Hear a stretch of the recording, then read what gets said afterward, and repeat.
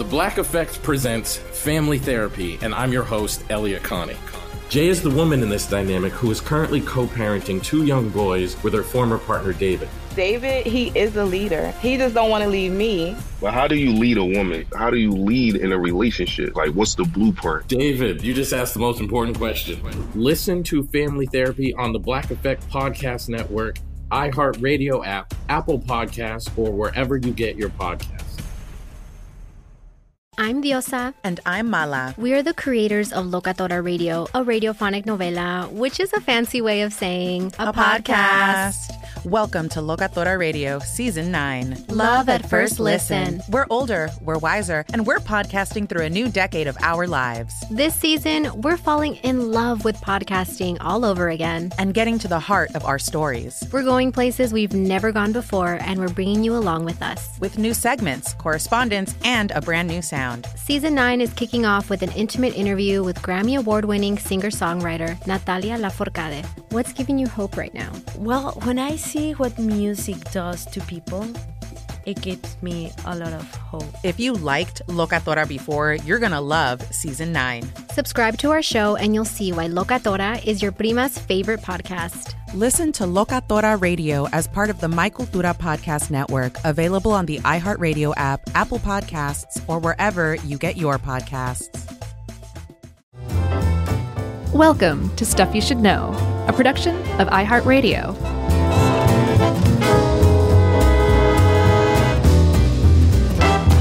Hey, and welcome to the podcast. I'm Josh, and there's Chuck, and this is Stuff You Should Know, Lost on the Mountaintop edition. But not in Tennessee, because this has nothing to do with the Beverly Hillbillies at all.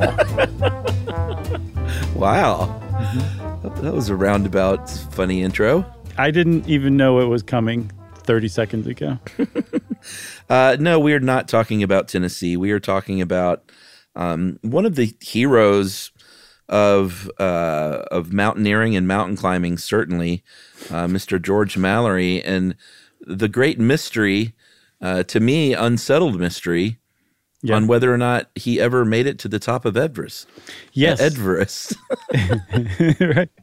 So, oh, boy. Yeah, this is a tough start, Chuck, because I just realized what I referenced was the Davy Crockett theme, not Beverly Hillbillies. So everybody save your emails, okay?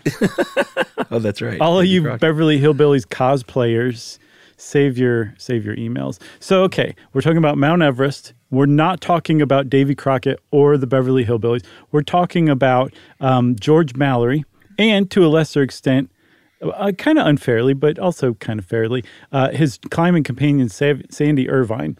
And George Mallory is extraordinarily famous, not just in the climbing community. He's a legend in the climbing community, Chuck. But you and I know about him. I knew about Mallory, didn't you, before all this? Yeah. At least heard his name, had a general idea about him, right? Sure. Name 2 other climbers. Exactly. The guy from that Free Solo documentary. Does not count. And well, all the Sherpa. I mean, sure. Ed makes great pains to point out the Sherpa, but suffice to say, all you have to do is go back and listen to our episode, Sherpa Warm Friendly Living, mm-hmm. in which we dedicate an entire episode to the usually nameless Sherpa who are usually standing just out of frame mm-hmm. of some white dude saying, yeah, I climbed Everest again, but here, go ahead and get your picture taken. Right. And they just kind of slowly shove them to the side. But despite your best efforts, you still managed to prove my point. Yeah. George Mallory is extremely famous. And up to his 30s, it did not look like it was going to go that way because he started out this very famous mountain climber and mountaineer, an early mountain climber and mountaineer too. That's something that I feel is a beat we'll hit throughout this episode, that these guys that Mallory was climbing with were using, like they were making some of their own gear. They were figuring out mountaineering techniques as they went along. It was like a brand new thing that people were doing. And George Mallory was among the earliest people doing that.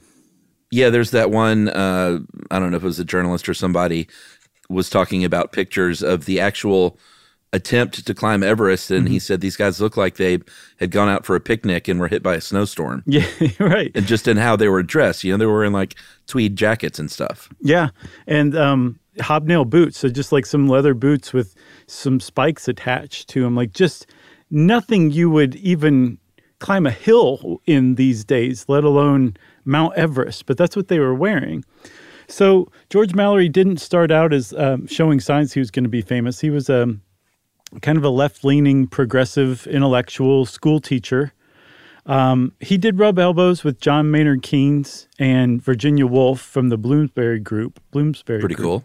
Yeah, but that was probably the greatest brush with fame that he had up until he started hitting Mount Everest and making that basically his stated goal in life.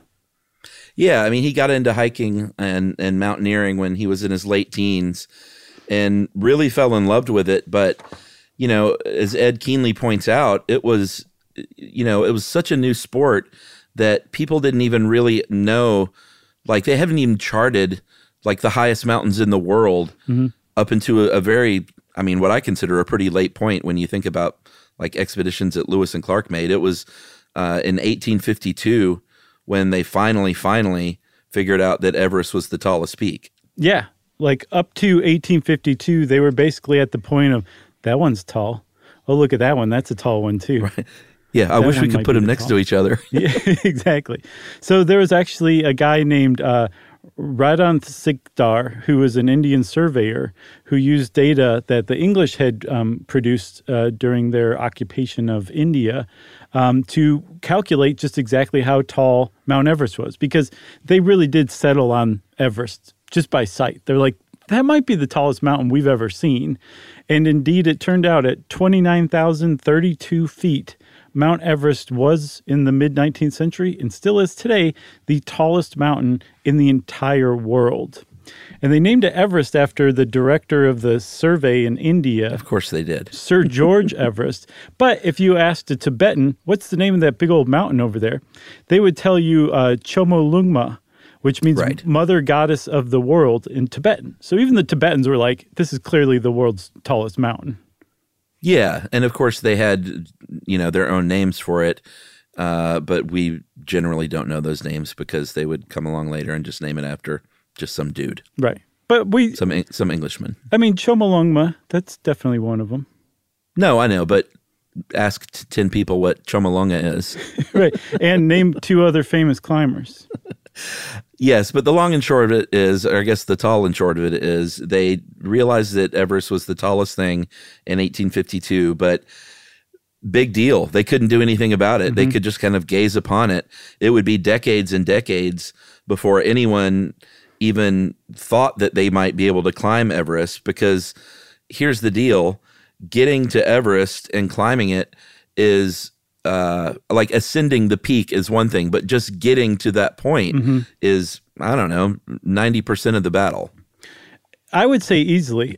Most people think you look at a mountain, you just climb up the base and go up to the side and you're done. But no, you have to basically traverse mountain ranges. Mountains just don't exist on their own. They're part of ranges. And you don't really think about it, but you have to climb all these other little mini mountains to get to the big mountain in the first place. And this can be walks of, dozens or scores of miles. And not walk. It's not a straight walk over a plain and then you get to the edge of the mountain and you go up. Like you're going up and up and up. And you're existing at higher and higher altitudes, which the English people who were doing this at first were not used to. So they were doing this with basically altitude sickness and all the stuff that comes with that. All right, so let's go to 1920, and the stage is sort of set to where they feel like it might be possible to actually accomplish something like this. And the Royal Geographic Society got together with the Alpine Club to form, and they didn't like permanently come together, but they worked together to form the Mount Everest Committee to say, all right, let's give this a go, old boy. And they got permission from Tibet in 1921 to go on a scouting trip. And this was a trip where they would just kind of figure out how to climb Everest. Like it wasn't like they just said, all right, let's give it a go and see if we can get to the top. Like they had to take several trips just to sort of map out what they thought would be a feasible way to even try to get to the top. Right. Apparently, no one from Europe had been within 60 miles of Everest itself. So this was all new uncharted territory basically for these guys. And again, it's really important to say, like, we're going to be telling the story from the English point of view. And like you said, the Sherpa rarely figure into that. Right. With the big exception of Tenzing Norgay, who officially was the first to summit Everest with Edmund Hillary. But these guys weren't doing this alone. They had, depending on the expedition and how much money it had, scores to hundreds of Sherpas, like attending them, helping them climb, moving their stuff, and just basically making life much easier on these guys. That said, I really don't want to undermine the amount of effort and strenuousness that these guys, and talent that these guys underwent in just figuring out how to get to Everest to start on that first 1921 expedition. Yeah, it's really cool to read contemporary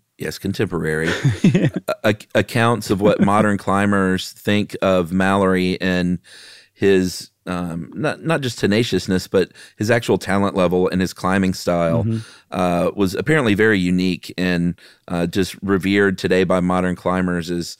And you know, it's not to take anything away from what anyone does today, because what people can accomplish today is amazing, but they accomplish these things based generally on, you know, they can be taught by other people, and like, this is how it's done. Like, Mallory and the gang were figuring this out for the first time. And by the way, I might have said Hillary instead of Mallory, because I'm just thinking of climbing hills. Right. And we should just go ahead and say, just to get any confusion out of the way, Edmund Hillary summited Everest in, I think, 1953. We're talking about the first expeditions to Everest, again, in 1920. Mallory and Hillary, I don't believe, ever met. They were of different generations of climbers. But Mallory was considered one of the pioneers, as were the other men in his expeditions that he went on. All right, so if I said Hillary, I meant Mallory. Are we all good? I think we're good, yeah. Okay. All right, so they got permission again for this trip in 1921, and Mallory was in his early 30s. He was included in this first group, and I think was really chomping at the bit to do so. He has a wife and 3 young kids at home, but really nothing could stop him from going on this first scouting trip. No, and he was 33 on the 1921 trip. And he says basically, hey, dear, I'm going to quit my job and leave you and the children for, I don't know, 7 months at least to go on this expedition. See ya. And that's where he went. But he did say to his wife, here's what I'll do. I'll take this picture of you, babe, and I will carry it with me always. And I will place you at the top of Everest to live there forevermore, encased in ice when I get up there. Yeah. And I'm sure he probably took it with him on the first expedition, but the first expedition wasn't planning on summiting Everest. But from what I gather from Mallory, he would have been down to give it a shot that first time out. Like, that's how obsessed with Everest that man became. Right. And he actually was really successful. The expedition was. This was, again, the first expedition by the English to map Everest, and they managed to do it. They managed to find a way onto Everest, what's called the North Col, which is a ridge that connects one mountain to another. And they found that North Col, which is the way still today, if you're coming from the north, from the Tibetan side up Everest, you still use that route that these guys mapped in 1921. Yeah, and it's important to point out which side that they would have gone up then and what side you go up now, because there is a route that China kind of secured and basically has held that Americans can't go, and that'll be a key sort of later on in this mystery. So put a pin in that. Yeah, because China invaded Tibet in 1950 and said this side of the mountain is closed to Westerners. But that happened 3 decades after Mallory and his expeditions. So they were using that north route. And still to this day, the north route is considered technically more difficult because it requires you to spend more time at higher elevations with, its attendant lower oxygen concentration, which makes the whole thing way harder.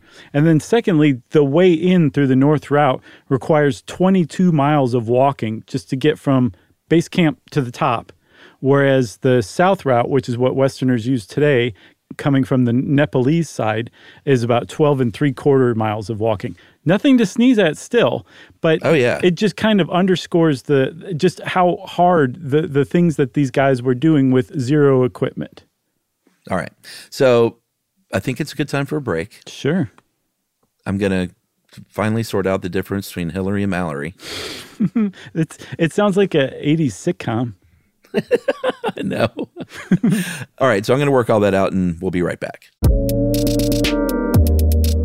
Stuff you should know.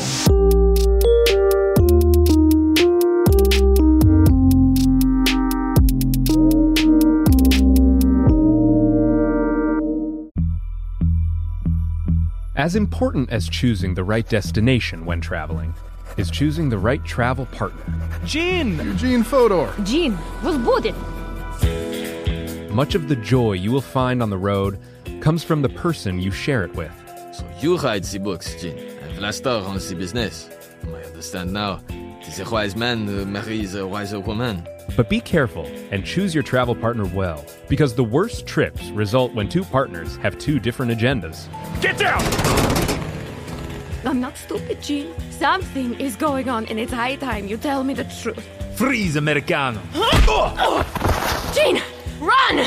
So travel before it's too late. Your money will return, your time won't, and we're all too quickly approaching that final destination. Listen to Fodor's Guide to Espionage on the iHeartRadio app, Apple Podcasts, or wherever you get your podcasts. The Therapy for Black Girls podcast is an NAACP and Webby Award-winning podcast dedicated to all things mental health, personal development, and all of the small decisions we can make to become the best possible versions of ourselves. Here, we have the conversations that help Black women decipher how their past inform who they are today and use that information to decide who they want to be moving forward. We chat about things like how to establish routines that center self-care, what burnout looks and feels like, and defining what aspects of our lives are making us happy and what parts are holding us back. I'm your host, Dr. Joy Harden Bradford, a licensed psychologist in Atlanta, Georgia, and I can't wait for you to join the conversation every Wednesday. Listen to the Therapy for Black Girls podcast on the iHeartRadio app, Apple Podcasts, or wherever you get your podcasts. Take good care, and we'll see you there.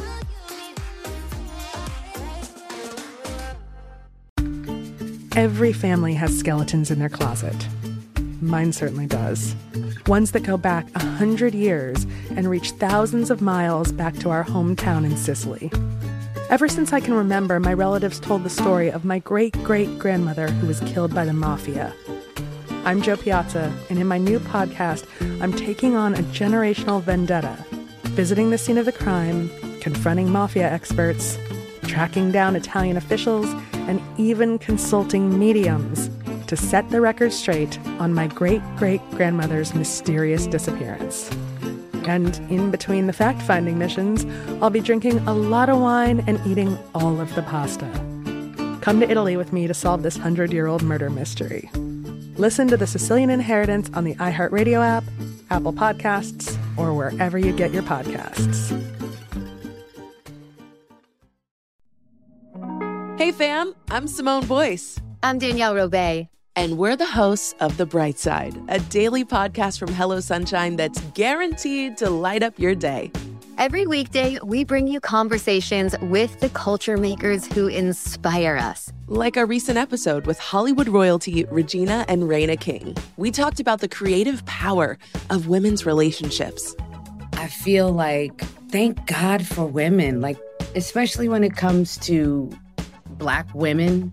The way we lean on our mothers, our grandmothers, our sisters, our friends, we're just each other's pulse. I mean, it's molecular, you know? Listen to The Bright Side from Hello Sunshine on the iHeartRadio app, Apple Podcasts, or wherever you get your podcasts.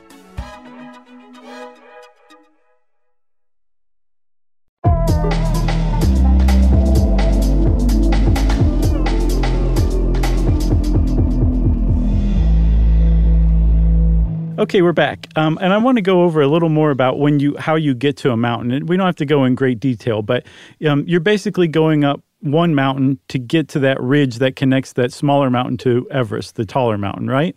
But to get there requires hiking, mountain climbing, ice climbing, rock climbing, every kind of climbing you can imagine. And one of the first things you have to do, no matter whether you come from the north route or the south route, is cross a glacier. And that is way harder than it sounds. Yeah. I mean, this thing is, surrounded in part by glaciers. And like you said, there are so many different disciplines if you're going to do something like Everest, and especially in 1921 and 22, that I just don't think we can overstate like the near impossibility of this feat at the time. Yeah, especially with the glacier, there's crevasses. They can be really deep, 100 or more feet deep, and you can fall into that and die. There can be ice slides, also known as avalanches. They can come and bury you. There's something called, I think, secors, which are house-sized blocks of ice that you sometimes have to climb that you could also topple and be crushed by. Like, that's just the glacier. That's like the first obstacle to get toward the mountain. And again, they were doing this with zero equipment. Yeah. I mean, we did a whole episode on ice climbing, right? We totally did. And I remember thinking... That's why we talked about secors. Okay, good. All right. Yeah. I thought it sounded familiar. And I also was like, yeah, ice climbing is really hard. I know that from experience in researching it. Yeah. Well, I mean, this one, the Sherpa episode was really good. Ice climbing was good. I believe we did one on dead bodies on Everest. Yeah. And way long time ago. We did one on altitude sickness too. Yeah. So this all comes together. Point is, it's really, really hard. And there are so many ways to die. Yeah. What else wants to kill you up there, Chuck, that they weren't aware of until that 1921 expedition? The Yeti. Yeah, that's where the Yeti was introduced, or at least the concept was introduced to Westerners who brought it back. Then I believe on a later, like 1951 expedition, a guy named Eric Shipton took some photos of what were supposed to be Yeti tracks. And that's when like the West really went wild for the Yeti. That's right. So let's catch ourselves up. It's September 24th, 1921, when they reach the North Col. And this is where they're like, all right, we think this is it. We think we have found a path that can actually get us. They didn't realize there would one day be an easier path probably, but they said, we think this is the way to go.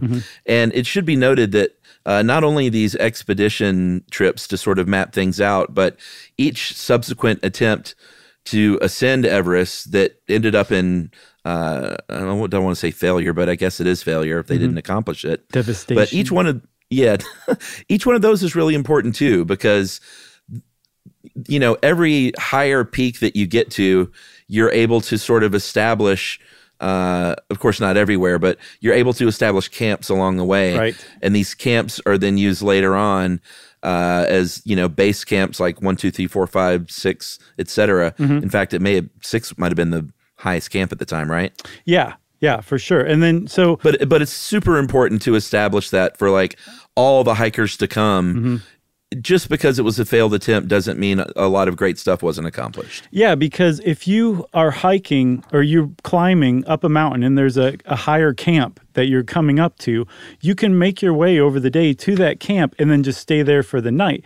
If there's not a higher camp, you have to turn around at some point and make your way to that next lower camp to survive. Because you cannot be caught overnight on Everest anywhere at these elevations that these guys are hiking at without a tent and or a sleeping bag, or you're going to die. That's all there is to it. A human being can't survive on the higher altitudes of Everest without that kind of stuff. So yes, establishing a camp is an enormous thing, but also they're learning stuff firsthand about how humans respond to low oxygen concentrations, what the weather conditions are like, what time of year you can hike. Like every detail is a brand new novel detail that is really crucial in understanding how to get to the top eventually.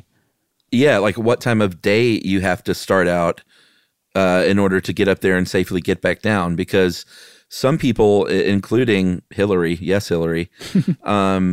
and it's a thorny subject, but some people, as far as the mystery of Mallory goes, some people don't consider it a successful ascent unless you come back down.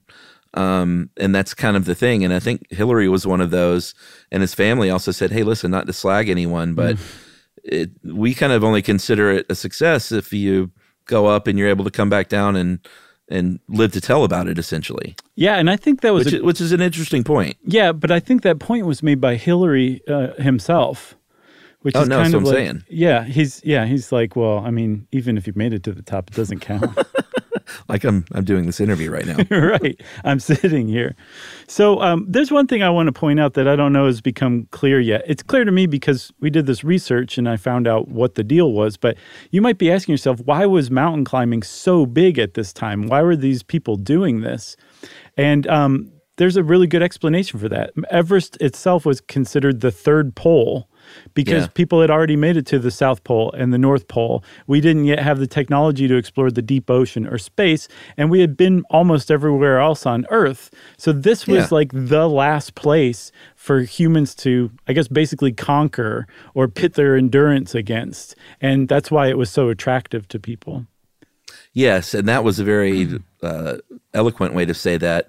I think we should mention that Mallory himself is the very person who very famously coined the term because it's there when asked why they would try to do something like this. Yeah. Why climb mountains? Because it's there. That alone makes him just worth remembering, you know?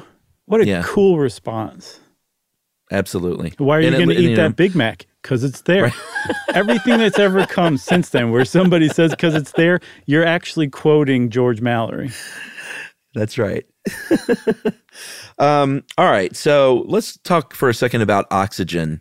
Low oxygen is no good for the human body. And we've mentioned several times that your oxygen levels are very low when you're ascending Everest. Mm-hmm. And these days they make it really easy on you. It's all,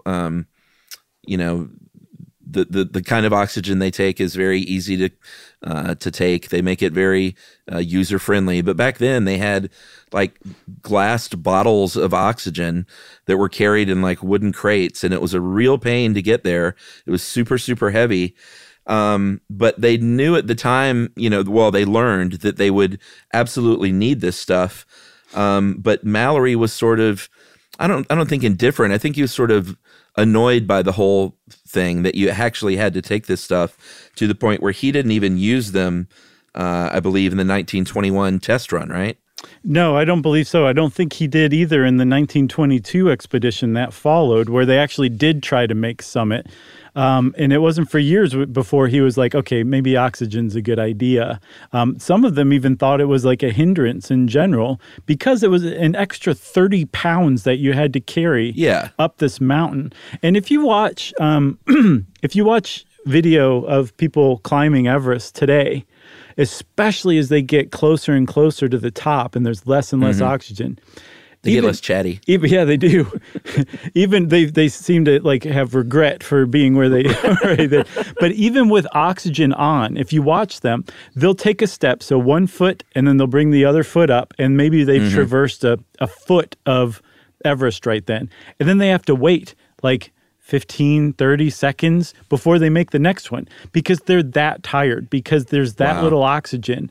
And that's with oxygen on. So these guys were trying these kind of ascents without oxygen. I can't imagine how you would even do that. And it's not clear whether you really could summit Everest without oxygen, although I think people have tried and maybe even been successful. So I guess it would be clear.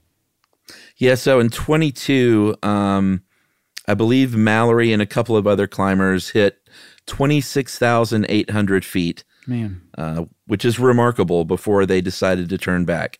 And again, this is without using oxygen on that 22 try. And then this is the part where I was a little bit confused. Maybe you can clear it up. When did the avalanche happen? Was that in 21 where 7 people were killed? No, yeah. So no, in 21 there was an avalanche that wiped out some of the camps they'd established, but didn't hurt anybody. Okay. In 22, they weren't as lucky, and 7 Sherpa died in an avalanche. All right. And Mallory kind of considered himself at least partially responsible, even though he wasn't the only person who pushed for this last attempt for the summit. He was one of them, and an avalanche was triggered by that third attempt and killed some of the people further down on the mountain when they were covered up by it. Yeah, and there are people, who have looked back and kind of poo-pooed Mallory's, poo-pooed his carelessness. And I don't know if it was carelessness. I don't think it was carelessness just because he was a careless person. I think it was a little more his tenacious attitude sort of overrode good sense sometimes, is the way I took it. Is that how you took it? I think that was part of it, but I also get the impression that he was like just downright flighty. Oh, was he? Yeah, like he was in charge of the camera for the 1922 expedition, and apparently he put the film in backwards, but was taking pictures the whole time, and they didn't turn out because he didn't have the film in correctly. Like, that's classic Mallory. That's an honest mistake, though. Sure, but if you do things like that over and over again, you start to develop a reputation as being flighty. I guess so. The thing I think is cameras, like operating a camera wasn't second nature at this point in history. And it's like, just give this guy a camera. I don't know. I could see him just being like, I don't even know what this thing is or how to really operate it. Like, don't give it to me. And they're like, well, you kind of have to take it. And he's like, all right, I'll do my best. I kind of created that narrative, but but it was a good one. He was good at mountain climbing. He may not have been a good photographer. Okay, fair enough. But there's a very famous quote by a doctor, Tom Longstaff, who was the doctor on the expedition in 1922, who said Mallory was quite unfit to be placed in charge of anything, including himself. So, I mean, people definitely thought of him. I'm going to say flighty again, and I'm not judging. I'm pretty flighty myself. Yumi would certainly tell you that. So I think I recognize it when I see it. Maybe that's what it is. Is Yumi your Dr. Longstaff? Yep. I'm going to start calling her that now. She'll be like, what are you talking about? I looked that up too. Remember our surnames episode? I was like, oh, is that a dirty last name? But I know. That's what I thought. It turns out if you were a bailiff or somebody involved in law enforcement, you would have carried like a long stick. Oh, okay. To probably beat people with, and that's where they got that name. So his ancestor was involved in law enforcement. I looked it up. I went Longstaff, surname Penis, and Dr. Longstaff definitely sounds like a porn name. It definitely does. All right, so now let's go to 1924. The test runs had happened, the real attempts had happened, and then finally 1924 rolls around. They didn't just take the year off in 1923 because they were tired. They didn't get funding. Like, it costs a lot of money, and these people aren't like bankrolling it themselves. So the Mount Everest Company could not raise the money in 23. So they waited until 1924 when Mallory jumped up in class and said, me again. Yeah. And almost didn't go, though, because one of his mates, George Finch, a fellow climber, was, I believe, left off the list. And Mallory was like, if he's not going to go, I'm not going to go. And they said, okay. And then he went, well, I still want to go. He put on a fake mustache and put himself down as George Hallery. Exactly. So there was a guy who went, who was kind of a surprise selection. His name was Andrew Sandy Irvine. And Sandy Irvine was a student still. He was an engineering student. And that's actually one of the reasons they brought him along. He wasn't a schlub as far as mountaineering goes. He just was not nearly as experienced as most of the people on that 1924 expedition. But being an engineering student, he could fiddle and fuss with the oxygen apparatus, which had cameras, maybe? Yeah, probably. He knew how to put the film in the right direction. But since I get the impression that since the 1921 and 22 expeditions, it had become clearer to these people on these expeditions, on the 1924 expedition, that oxygen was in fact like really important, and to have somebody who could make these rigs more efficient would be really, really valuable. So they brought Sandy Irvine along. Yeah, I also saw that Irvine was despite his fiddler's reputation, was strong as an ox. Yeah, he's which huge. Which is another nice thing. If you see, there's a famous picture of him and Mallory next to each other facing the camera, like posing for a picture. And he's easily a full head taller than Mallory was, and about as wide too. So he was a big boy. Yeah, and Mallory was very handsome too, we should note. Yes. Good looking dude. He really was. Very pretty, I think you could say. A pretty man. Mm-hmm. And then one other note about Mallory on this, to start off this 1924 expedition. Again, this is the third expedition to Everest, and he was the only member of this entire expedition who had been on all three expeditions, which again really underscores Mallory was obsessed with summiting Everest. That's right. So are we to June 1st now? I think so, man. All right. Mallory and George Bruce make this first attempt. This one didn't work out when basically the Sherpa said, all right, we're not going any further. It's too dangerous. And they basically dropped their stuff and turned back. So again, this one didn't work out, but one of the positives is they established a camp at 25,000 feet, which I believe was the tallest camp at the time, or the highest camp. Okay, yeah. So that's a huge success for a summit attempt, right? Even right, when more they didn't make groundwork. It. The following day, another couple climbers, Edward Norton and T. Howard Somervell, made their own attempt on the summit. Norton kept going beyond Somervell, and he made it within 1,000 feet of the summit of Everest, which, depending on your perspective, sounds really close, but actually isn't, or is actually super close, even though it sounds far away. I think it's pretty close. It is, but if you look at a map and see where 28,000 feet is and then where 29,000 feet is, I get you. He had a way to go, but far and away that was the record, and it was a record that stood, at least officially, until Hillary and Norgay summited Everest in 1953. So it was a big deal. But Norton and Somervell really paid for their attempt. Somervell, he almost suffocated from a high altitude cough.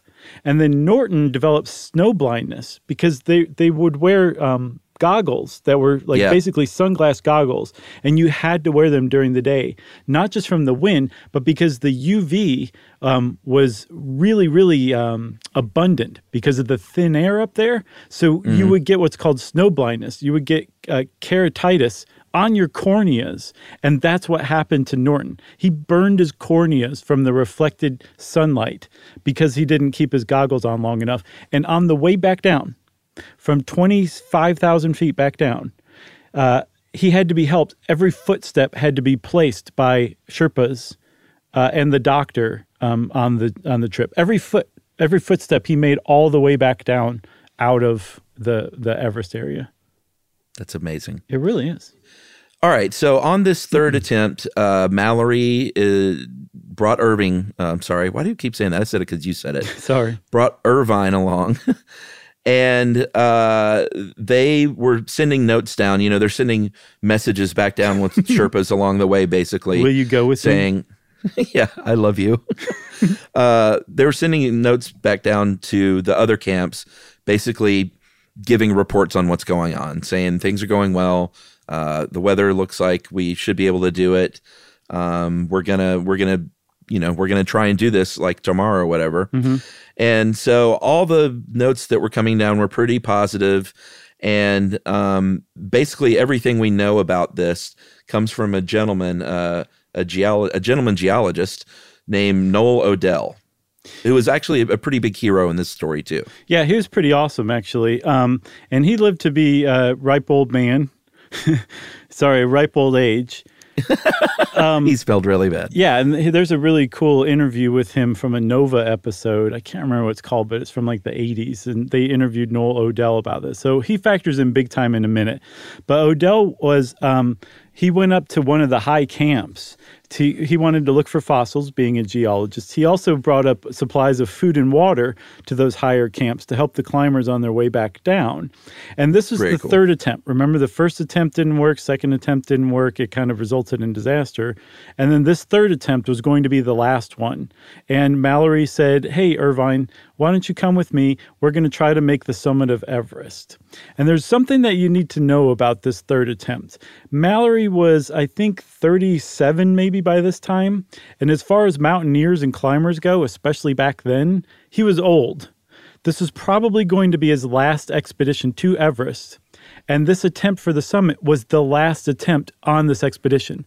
Ergo, this was Mallory's last shot at summiting Everest, and he was setting out from the highest camp that had ever been established. Basically, I believe it's the highest camp still today on that north route. All right. That sounds like a great cliffhanger, no pun intended. So let's take our final break here, and we'll wrap up the story right after this. Stuff you should know.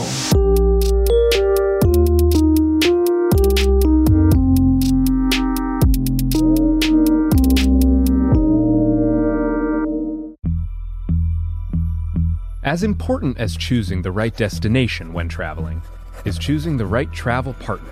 Gene! Eugene Fodor. Gene, was booted. Much of the joy you will find on the road comes from the person you share it with. So you write the books, Gene, and Vlastar runs the business. I understand now. It is a wise man marries a wiser woman. But be careful and choose your travel partner well, because the worst trips result when two partners have two different agendas. Get down! I'm not stupid, Gene. Something is going on, and it's high time you tell me the truth. Freeze, Americano. Gene, run! So travel before it's too late. Your money will return, your time won't, and we're all too quickly approaching that final destination. Listen to Fodor's Guide to Espionage on the iHeartRadio app, Apple Podcasts, or wherever you get your podcasts. The Therapy for Black Girls podcast is an NAACP and Webby Award-winning podcast dedicated to all things mental health, personal development, and all of the small decisions we can make to become the best possible versions of ourselves. Here, we have the conversations that help Black women decipher how their past inform who they are today, and use that information to decide who they want to be moving forward. We chat about things like how to establish routines that center self-care, what burnout looks and feels like, and defining what aspects of our lives are making us happy and what parts are holding us back. I'm your host, Dr. Joy Harden Bradford, a licensed psychologist in Atlanta, Georgia, and I can't wait for you to join the conversation every Wednesday. Listen to the Therapy for Black Girls podcast on the iHeartRadio app, Apple Podcasts, or wherever you get your podcasts. Take good care, and we'll see you there.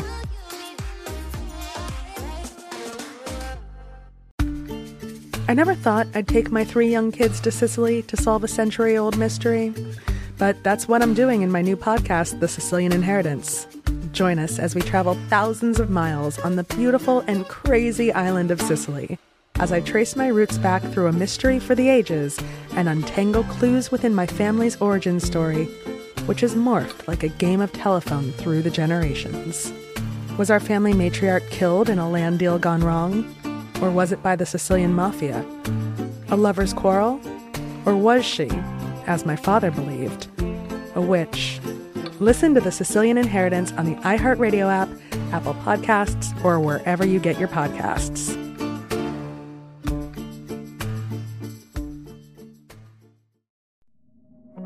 Hey fam, I'm Simone Boyce. I'm Danielle Robay. And we're the hosts of The Bright Side, a daily podcast from Hello Sunshine that's guaranteed to light up your day.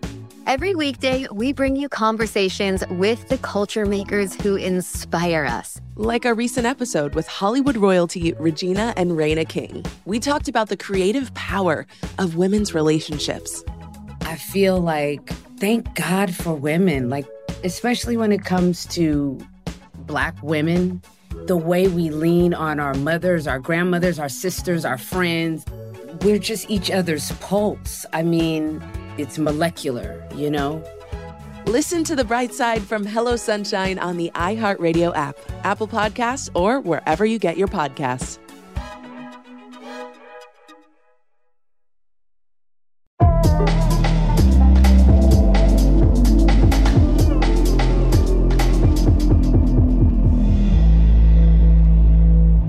All right. So Mallory is on his last attempt as a human to do the thing that he was obsessed with since he was, a young, late teenager. Right. Beautiful late teenager. Beautiful. So handsome. Geologist Noel Odell is up there again. He is doing sort of the cool, groovy Appalachian Trail hangout dude thing that is cooking for people. Yeah, he's doing some trail magic up there. And at 12:50, he sees Mallory and Irvine on the northeast ridge, but they're a few hours, and this is really key, they're a few hours behind schedule from where they should be. Right. And there's a very narrow window, again, for like what time of day you can pull this off and then safely get back down. So to be a few hours behind schedule is a big deal on whether or not you're going to survive, basically. Mm-hmm. So what he says, and we'll just go ahead and read the quote, what he says he saw is the following. The entire summit ridge and final peak of Everest were unveiled. My eyes became fixed on one tiny black spot. Beneath a rock step in the ridge, the black spot moved. Another black spot became apparent and moved up the snow to join the other on the crest. The first then approached the great rock step and shortly emerged at the top. The second did likewise. So right after that, Chuck, apparently the clouds came back, and those two black spots that he took to be Irvine and Mallory disappeared from view. And that was, if that was Irvine and Mallory, the last time anybody saw them. And Odell would have been the last to see them, which will become a crucial thing later on, as we'll see. But Odell kind of waited for them to come back down to the camps. Remember, he was in the high camps, and he waited, and he waited, and he waited, and then he started to get really worried. And here's where he became a hero, like you were saying earlier. Yeah, so Odell is, again, he's not down there at sea level. He is hanging out up there, trying to do the trail magic thing. He's all of a sudden worried, and he basically, from Camp 6, starts hiking around trying to find these guys and doesn't leave. He just keeps staying, and he keeps making these ascents. And I believe like 2 days in a row made an ascent over, 26,000 feet? Yeah, a couple of them. And he'd go back to camp because he had to, again, to survive. But then he would strike out like as soon as he could the next day to look for them. I mean, that's why he's one of the heroes. Yeah, exactly. And again, I don't even know if he had oxygen at that point. So he spent a couple of days way up there looking for them. And finally, from the high camp, he signaled back down to the lower camps, the base camp. And there was apparently a prearranged signal that they had come up with for this third summit attempt. And Odell laid it out. It was 6 sleeping bags laid out in a cross, which meant death, that they had died, that they hadn't made it. And so in reply, the guy who led the expedition had a return signal saying, give up hope, come back down. And very sadly, Odell did as he was instructed and came back down without Irvine, without Mallory, who remained up on the mountain as far as anyone knew. Yeah, and at this point, he had been up there and this is over 23,000 feet. He had been up there for 11 days. Mm-hmm. And that's, surely no, I don't think that had been done before, right? That's no picnic caught in a snowstorm. That's some serious stuff.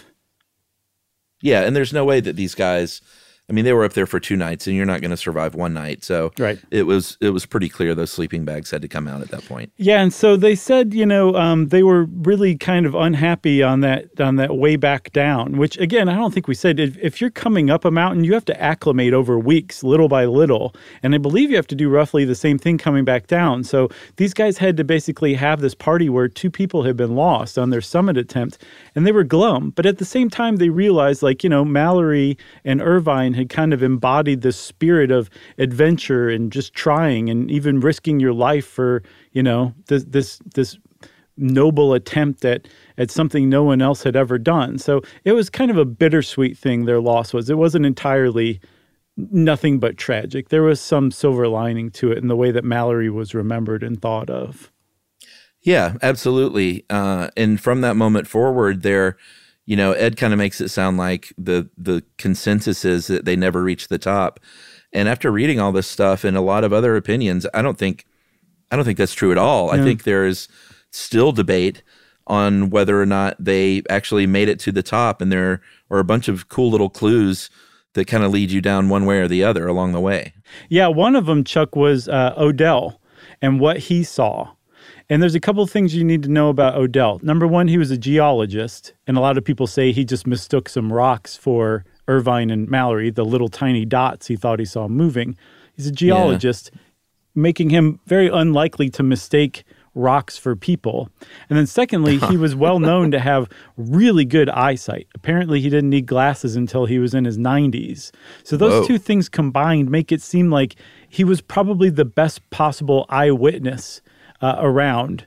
And Odell went to his grave saying, I saw them. They were moving. It was them. But exactly where he saw them kind of came up for grabs. Yeah. So there are these 3 cliffs, sort of, if you go this route, there are 3 cliffs to get to the top.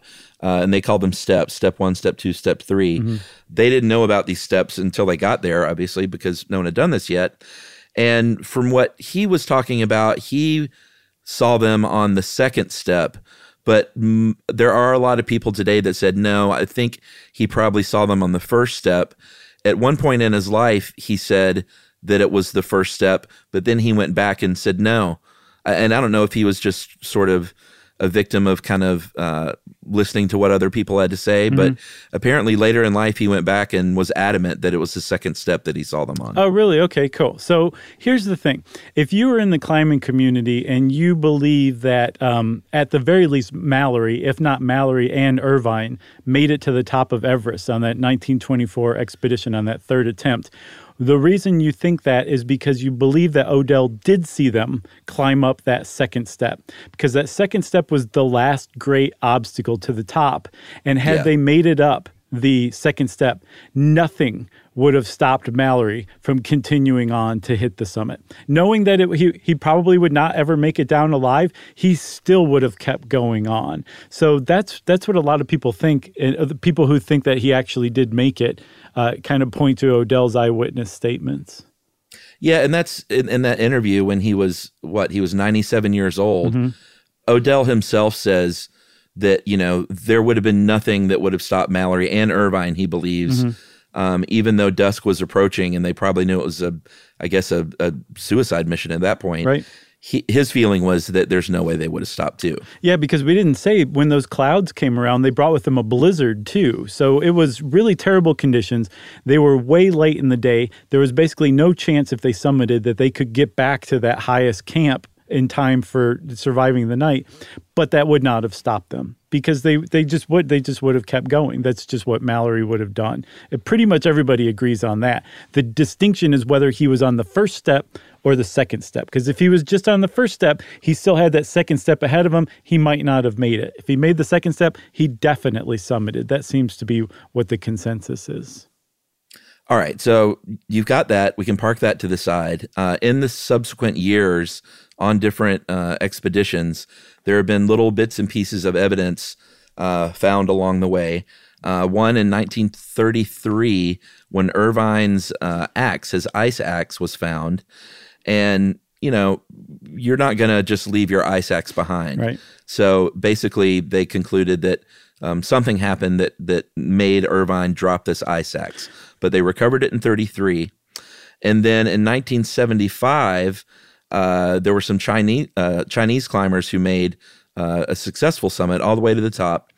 And they were the only ones that could have gone this way because, like we said earlier, the Chinese route was shut down basically to Americans. And so it's not like that people before the 1975 would have been taking this route. I think there was one American group that snuck in and did so illegally. Mm-hmm. But one of the Chinese climbers said, I found an English dead to another climber China has always denied this and said that that's not true, and that it was a misunderstanding. And then that climber actually, his name was Wang Hongbao, died the next day in an avalanche. So there was never like any follow-up with him. In a really interesting, ironic twist, Chuck, Hongbao translates to Longstaff in English. No, really? I thought I'd get a bigger laugh out of that. We'll just edit that out. Well, it was believable enough to where I couldn't quite tell. So there's all this intrigue that's kind of gathering around this idea that the Chinese had found at least one dead Englishman on their side of the mountain, the north side, the Tibetan side, where they shouldn't have been, which means that, it had to have been Irvine or Mallory. So there was an expedition that came, there was a 1991 expedition that found an old oxygen bottle that was almost certainly Mallory or Irvine's.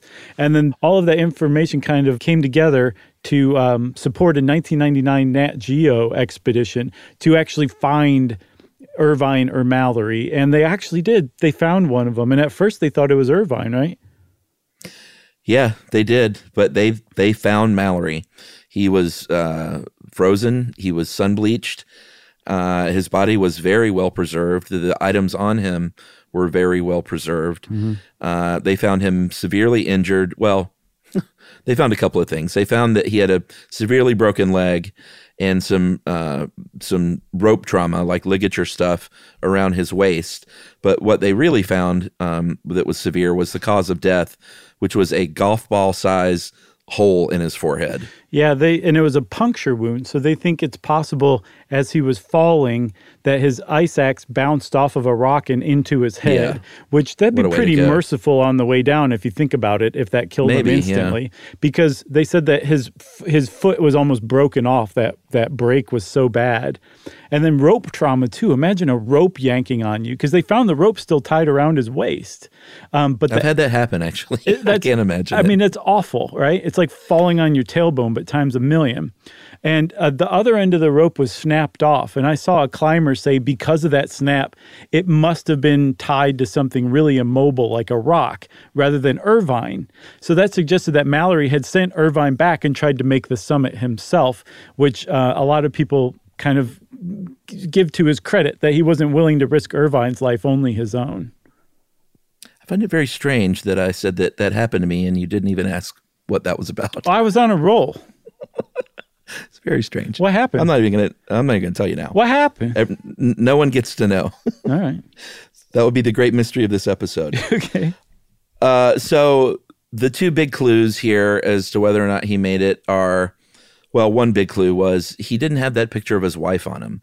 This is the picture that he took with him everywhere, that he vowed to place at the top of the mountain. And it wasn't on him. So a lot of people look at that and say, well, it's not on him because he actually did, maybe by himself or maybe with Irvine, make it to the summit and place that picture there. And it's not like you would have necessarily found that picture years later. It very probably would have blown away or, been destroyed by the elements over time. And, I don't know how I feel about that clue. I think it's, considering everything was found really in good condition on him and that he didn't have it, is pretty interesting to think about. I'll just say that. I like that clue too. There's also a missing camera. They took a camera with them for that third attempt, a Kodak Vest pocket camera, VPK. And it's like one of those old cameras with the accordion that you pull out, but it is a really small, like pocket-sized version. And had they made it to the summit, they absolutely would have taken a photograph from the summit.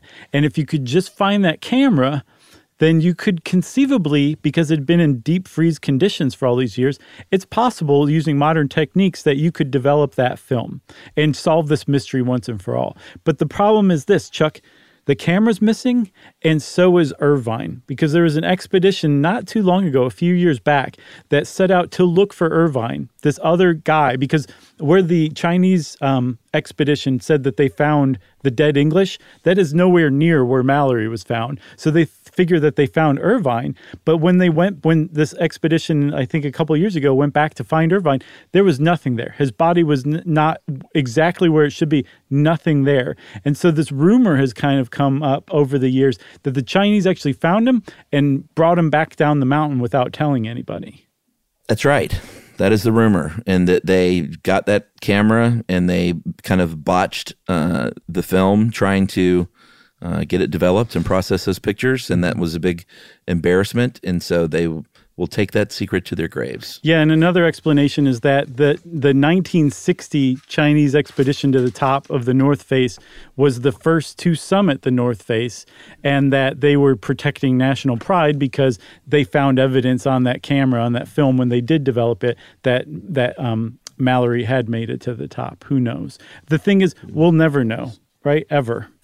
The thing that we will know, I think eventually, though, Chuck, hopefully, is what happened with your rope trauma. That will go to the grave with me. Oh, man, I really botched that. Like the Chinese mountain climbers botched processing that film. Okay, Longstaff. Long-winded's more like it. You got anything else? I got nothing else. All right, everybody. Well, since Chuck refuses to tell us about his rope trauma story, I guess we have nothing left but listener mail. This is from the Silly String app. This is Myth Busted. Hey guys, just wanted to point out that Josh repeated a widely spread myth about telegrams in the Silly String episode that stop was used because punctuation cost extra. This myth has been busted. The real story is Morse code originally had only capital letters and no punctuation. It's generally not much of a problem, but during the First World War, when the telegrams were widely used in the military, a misunderstood message could be disastrous. So the custom arose of using the word stop between sentences in military telegrams so that any ambiguous phrases could not be misinterpreted. It caught on with the public. Even after punctuation was introduced, people continued fashionably using stop between sentences, even though they didn't have to. I thought this was kind of interesting. Thanks for the great show. And that is from Dave. It is very interesting, Dave. I like both stories. Okay? They're both great. Yeah, everyone wins. And also, I'm going to posit that you have mentioned before that you've gone rappelling as a Boy Scout and that it happened somewhere on Stone Mountain.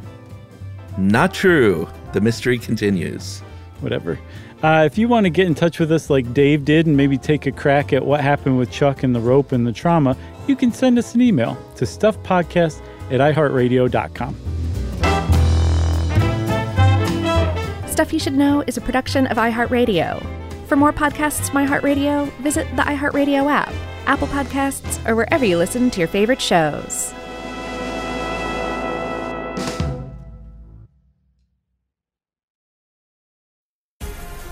The Black Effect presents Family Therapy, and I'm your host, Elliot Connie. Jay is the woman in this dynamic who is currently co-parenting 2 young boys with her former partner, David. David, he is a leader. He just don't want to leave me. But how do you lead a woman? How do you lead in a relationship? Like, what's the blueprint? David, you just asked the most important question. Listen to Family Therapy on the Black Effect Podcast Network, iHeartRadio app, Apple Podcasts, or wherever you get your podcasts. I'm Diosa. And I'm Mala. We are the creators of Locatora Radio, a radiophonic novela, which is a fancy way of saying a podcast. Welcome to Locatora Radio, Season 9. Love at First Listen. We're older, we're wiser, and we're podcasting through a new decade of our lives. This season, we're falling in love with podcasting all over again. And getting to the heart of our stories. We're going places we've never gone before, and we're bringing you along with us. With new segments, correspondence, and a brand new sound. Season 9 is kicking off with an intimate interview with Grammy Award-winning singer-songwriter Natalia Lafourcade. What's giving you hope right now? Well, when I see what music does to people, it gives me a lot of hope. If you liked Locatora before, you're going to love Season 9. Subscribe to our show and you'll see why Locatora is your prima's favorite podcast. Listen to Locatora Radio as part of the My Cultura Podcast Network, available on the iHeartRadio app, Apple Podcasts, or wherever you get your podcasts. I'm Tamika D. Mallory. And it's your boy, my son, the General. And we are your hosts of TMI.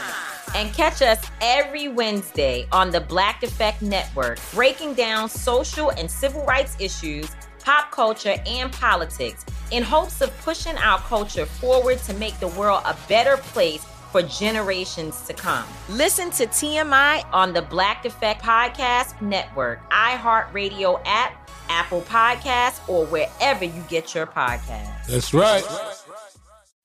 As important as choosing the right destination when traveling is choosing the right travel partner. Eugene Fodor. Gene, was good. But be careful, because the worst trips result when two partners have two different agendas. The CIA really need your help, Gene. Freeze, Americano. Gene, run! Listen to Fodor's Guide to Espionage on the iHeartRadio app, Apple Podcasts, or wherever you get your podcasts.